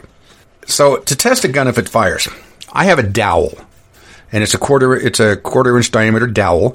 And it's about 6 inches long. Now, one of my a good friend of mine and a customer and a listener to the show called me up and said, Kurt, you told us years ago use a number 2 pencil with a new eraser. I said, well, yeah, that's true. I do that. So you can use a pencil, an unsharpened pencil, with a new eraser, not something that's been used, because you want that flat top. And that actually works a little better. Like, let's say you're checking out a Beretta 92. So first, pull the magazine out, make sure it's empty, cock the hammer, point it straight up in the air, and lower the pencil, eraser first, into the muzzle. Down the barrel, it'll rest on what's called the firing pin block, and then pull the trigger. What should happen is the firing pin should hit the eraser of the pencil hard enough to knock the pencil out of the barrel. If it doesn't, then it's obviously not going to fire a round. I've found dozens of handguns that the firing pins were broken or too short and wouldn't work. And you do the same thing with a rifle. You just, like a bolt action, right? You make sure it's empty, cock the bolt, close the bolt, aim it straight up, lower drop the pencil down, eraser first, wait till it's centered on the bolt, pull the trigger. You should, if it doesn't knock it out of the barrel, it should make it jump a half a foot anyway inside the barrel, so you just hold it to your ear and you can tell that. That's a trick that it was well known 20, 30, 40 years ago, but nowadays people are like, I don't know if it fires. I don't know if it works. They don't even have the common sense to figure that one out. Now, the other thing, and I mentioned this before, is this the original? Let's say you're buying, you always want the best for the best bang for your buck. So you're going to buy a handgun. You want the best quality you can get, and you want it to come with all of the paperwork in the original box. Now, here's why. If it's collectible, collectors always want the boxes. When I closed my gun shop down in 2005, I had hundreds of original boxes. People would say, I want to buy that gun, and I don't want the box. Okay, I'm not going to argue. And I keep the boxes. I ended up selling the boxes on eBay because people wanted that box, like a Sig Sauer box. 9mm. The guy has one, but he doesn't have a box for it, and he wants to sell his gun, and it sells better, faster, and for a little more money if he has a box for it, the original box. So if you buy a gun, save your box. Find some place, put the box somewhere where it's not going to get high humidity or destroyed or what have you. Because those boxes can help you bring top dollar if you turn around and sell your gun. So you look for the original box, and you look at the serial number on the firearm, then look at the serial number on the box. Make sure they're original. And you ask the guy, what is it? Does this come with a holster? Does this come with ammo? Does this come with a cleaning kit? What does it come with? You ask him, because you're going to need all that. If he has it, fine. If not, no big deal. Now, here's the other thing. Do you really need that? I know some people can say, what are you crazy? Nobody needs guns. They want them. Yes, well, I understand. But let's say you're law enforcement and you need to buy a duty weapon. Okay, well, there's a need there. Do you need a carry gun right now? Or do you have one that'll work? Or is this one going to be better for you? You have to look at your needs and wants. If you're in a dangerous situation and there's a restraining order out on somebody who's threatening to kill you, well, you're definitely going to need a gun. So determine whether you need it. Whether you want it, you've already figured that one out. And now determine whether you need it. If it's your last dollar, I refuse to sell firearms to people at gun shows. I've had man and woman come up. and they're in their 20s, and they've just moved into a place in San Francisco, and they were afraid of all the neighbors around the neighborhood because they were all thugs. First thing I said, you need to move. And the second thing I said, well, you need to buy a pump shotgun. They were talking to each other, and I could hear the man say to the girl, we can talk the landlord into, holding off for a couple weeks for the rent. And I said, look, no, I'm not going to sell you a firearm because I refuse to take somebody's last dollar. I won't do it. So instead, I sold him a big canister of pepper spray and taught them exactly how to use it and, the whole 9 yards. So that only cost them $25 as opposed to $200. Is this that you're looking at buying a good value? Let's say you want to go deer hunting. So you're looking at a Savage bolt-action rifle with a 3 to 9 power scope on it, a sling, and a gun case, put it in. Just a standard 30-06 bolt-action rifle. And the guy says, this is a hell of a deal. It's only $500. And you look at that, and then you think back, because what do you do before you buy a gun is you do your own due diligence and find out what they sell for. And if you have the Blue Book of Gun Values, you can look it up there, or you can remember that you walked into Cabela's and saw the same gun for $379 with a scope, with a sling, with a case. So this is what you need to figure out. Is this a good value? On the other hand, I've seen people in an emergency situation spend $100 more than something was worth. I had a Detonics. It was a handmade 45 ACP. It was a cut-down version of a Colt 1911A1. And I was selling it for $375. And this was in, I think, Santa Rosa. Saturday, early Sunday, nobody cared about it. Finally, I said, and everybody's coming by, especially the other dealers. I'll give you $350 for that. That's not worth that much. It's just some handmade gun. It's no big deal. Well, I happen to have known what it was. And I got pissed off in the middle of, about 11 o'clock Sunday. So I took the tag down and put a $500 price tag on it. And then I went to get lunch for us. When I came back, the gun's gone. I go, what happened? Oh, guy bought it. I go, well, a guy bought it? I jacked the price up. And she said that a guy walked in the front door, walked directly over to the table, said he was a pilot for United Airlines, private, corporate pilot. And he was authorized to carry a gun, and they required him to carry a small footprint, large caliber handgun. And the Detonic is it. It's 45 ACP. And the guy looked at, this is my wife telling me this, the guy looked at it and said, my God, the last one I saw was $750 at a gun shop. $500, you bet. And of course, all the dealers around there that are trying to lowball me on a thing was, huh? So the guy was willing to pay price because he needed it right now. So sometimes that's what you're going to need to figure out. So anything that you're buying, you make sure there's no broken parts on it, unless you know how to replace the parts. Personally, I wouldn't even waste my time if I were you. Me, as a trained gunsmith, that's a whole different ball of wax. I can waste my time. I have bought, we had a sign in our Modesto stores that says, I buy everything. And I do. People would bring in double-barrel shotguns that they were 40 inches barrels, and the last 6 inches were blown back like a peeled banana. I'd buy it. I'd cut them down to 18 and a half inches. But I bought those. So many guns people would bring in, buy them for $20, $30 because I'd tear them down and take the internal parts and save them to repair better quality firearms at a future date. And that's standard procedure for most gunsmiths. So you need to determine what you want. You need to determine what you need, how much money you want to spend, where you want to get it, because there's ramifications for all of them. Now, I'm in Coeur d'Alene, Idaho. 30 miles west of me is Spokane, Washington. 2 different states, right? Idaho, Washington.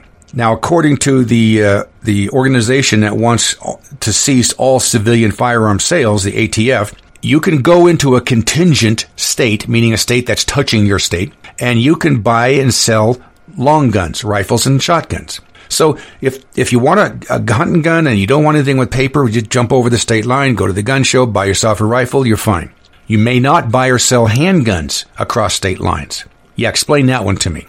Also, explain to me, if you get a federal firearms license, why isn't it good federally and just in the state that you have the license in, the address of your business?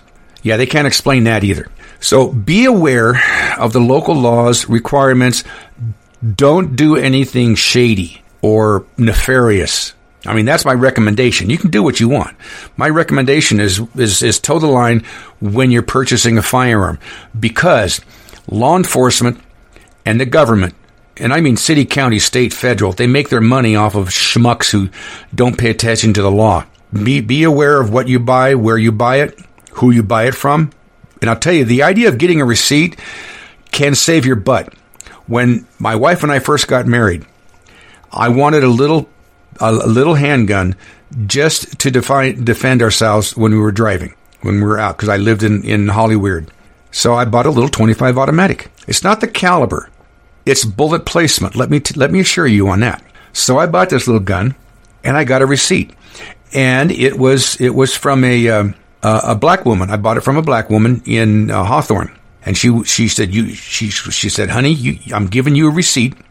And you make sure you hang on to this receipt as long as you live. So I said, okay. So bought the gun, put the receipt in an envelope, put it in my safe. Sure enough, 20 years, then I sold this thing 10 years later. 20 years after I bought that little pistol, the FBI shows up, and they say, well, we tracked the gun to you. It ended up being used in a murder robbery in Inglewood, California. So what did you do with that gun? So I showed him my receipt, and I showed him the receipt that I had got from the gentleman that I'd sold the gun to. And it was an older gentleman who collected these little .25 automatic pistols. Mine had been a Colt, probably made about 1930. And his house had been robbed, so somebody stole the gun. So that's what they do. They have the FBI tracks, and the ATF, every firearm that's found in a commission of a crime, they want its hierarchy. They track it back like you wouldn't believe. They know where it's manufactured. They know the date it's manufactured. They know the name of the manager who issued the serial number, and they follow it all the way forward. So just be aware when you buy a firearm, there is a hierarchy or there's a footprint that's been following that firearm up to you. It depends on your mood and the law if you want any paperwork from when you buy it. So that's all I can think of right now of how to buy a firearm. Any questions on that, you guys just get a hold of me. At the bottom of armchairsurvivalist.com, there's an email address. I'll be more than happy to answer any questions. And I'll tell you, nowadays, let's say you buy a Remington 870 pump shotgun. Okay, you get a hell of a deal on it. And you want to know how to fix it or repair it or refinish it. Go to YouTube. It tells you everything. Hell, you don't even need to go to school anymore to be a gunsmith. You get a weird gun that you don't know what it is, go on YouTube. I bet you somebody's got a picture of it there and how to tear it down. That should be enough information to get you guys started on buying a firearm. And just remember the simple basics. You need to be trained so that you understand the safety of firearms themselves. There's only 2 rules to safe firearm handling. Rule number 1, there's no such thing as an empty gun. Period. So if you're looking at a gun, somebody hands you this handgun, and they say, well, I've already checked it to see if it's empty. What's rule number 1? There's no such thing as an empty gun. Open it and check it. Rule number 2, never point a firearm of any kind at something you don't want to put a hole in. You know, if you don't want to put a hole in that piece of paper, don't point the gun at it. You don't want to put a hole in that wall, your wife, the dog, a window, don't point the gun at it. Keep it down. You see a lot of people hold the guns up. Well, what goes up must come down, so if you stupidly pull that trigger and that bullet goes up, it comes down. And in Muslim countries, because Muslims are mostly insane, and they stick their rifles in the air and pull off thousands of rounds to celebrate stuff, hundreds of people die every month from bullets falling on top of them. So don't do anything stupid. Just remember the 2 rules. Anyway, give me a call if you want to order something. SurvivalEnterprises.com, SE1.US. You can call us at 800-753-1981. Direct line 310-295-9686. Keep your nose in the air and your ear to the ground. And every show, I'm going to say this. Situational awareness. Be aware of everything around you. That's 360 degrees. Be aware. We are at war. We have the enemies within the gate, and they have no compassion whatsoever. Be aware of what's going on. I'll see you next time.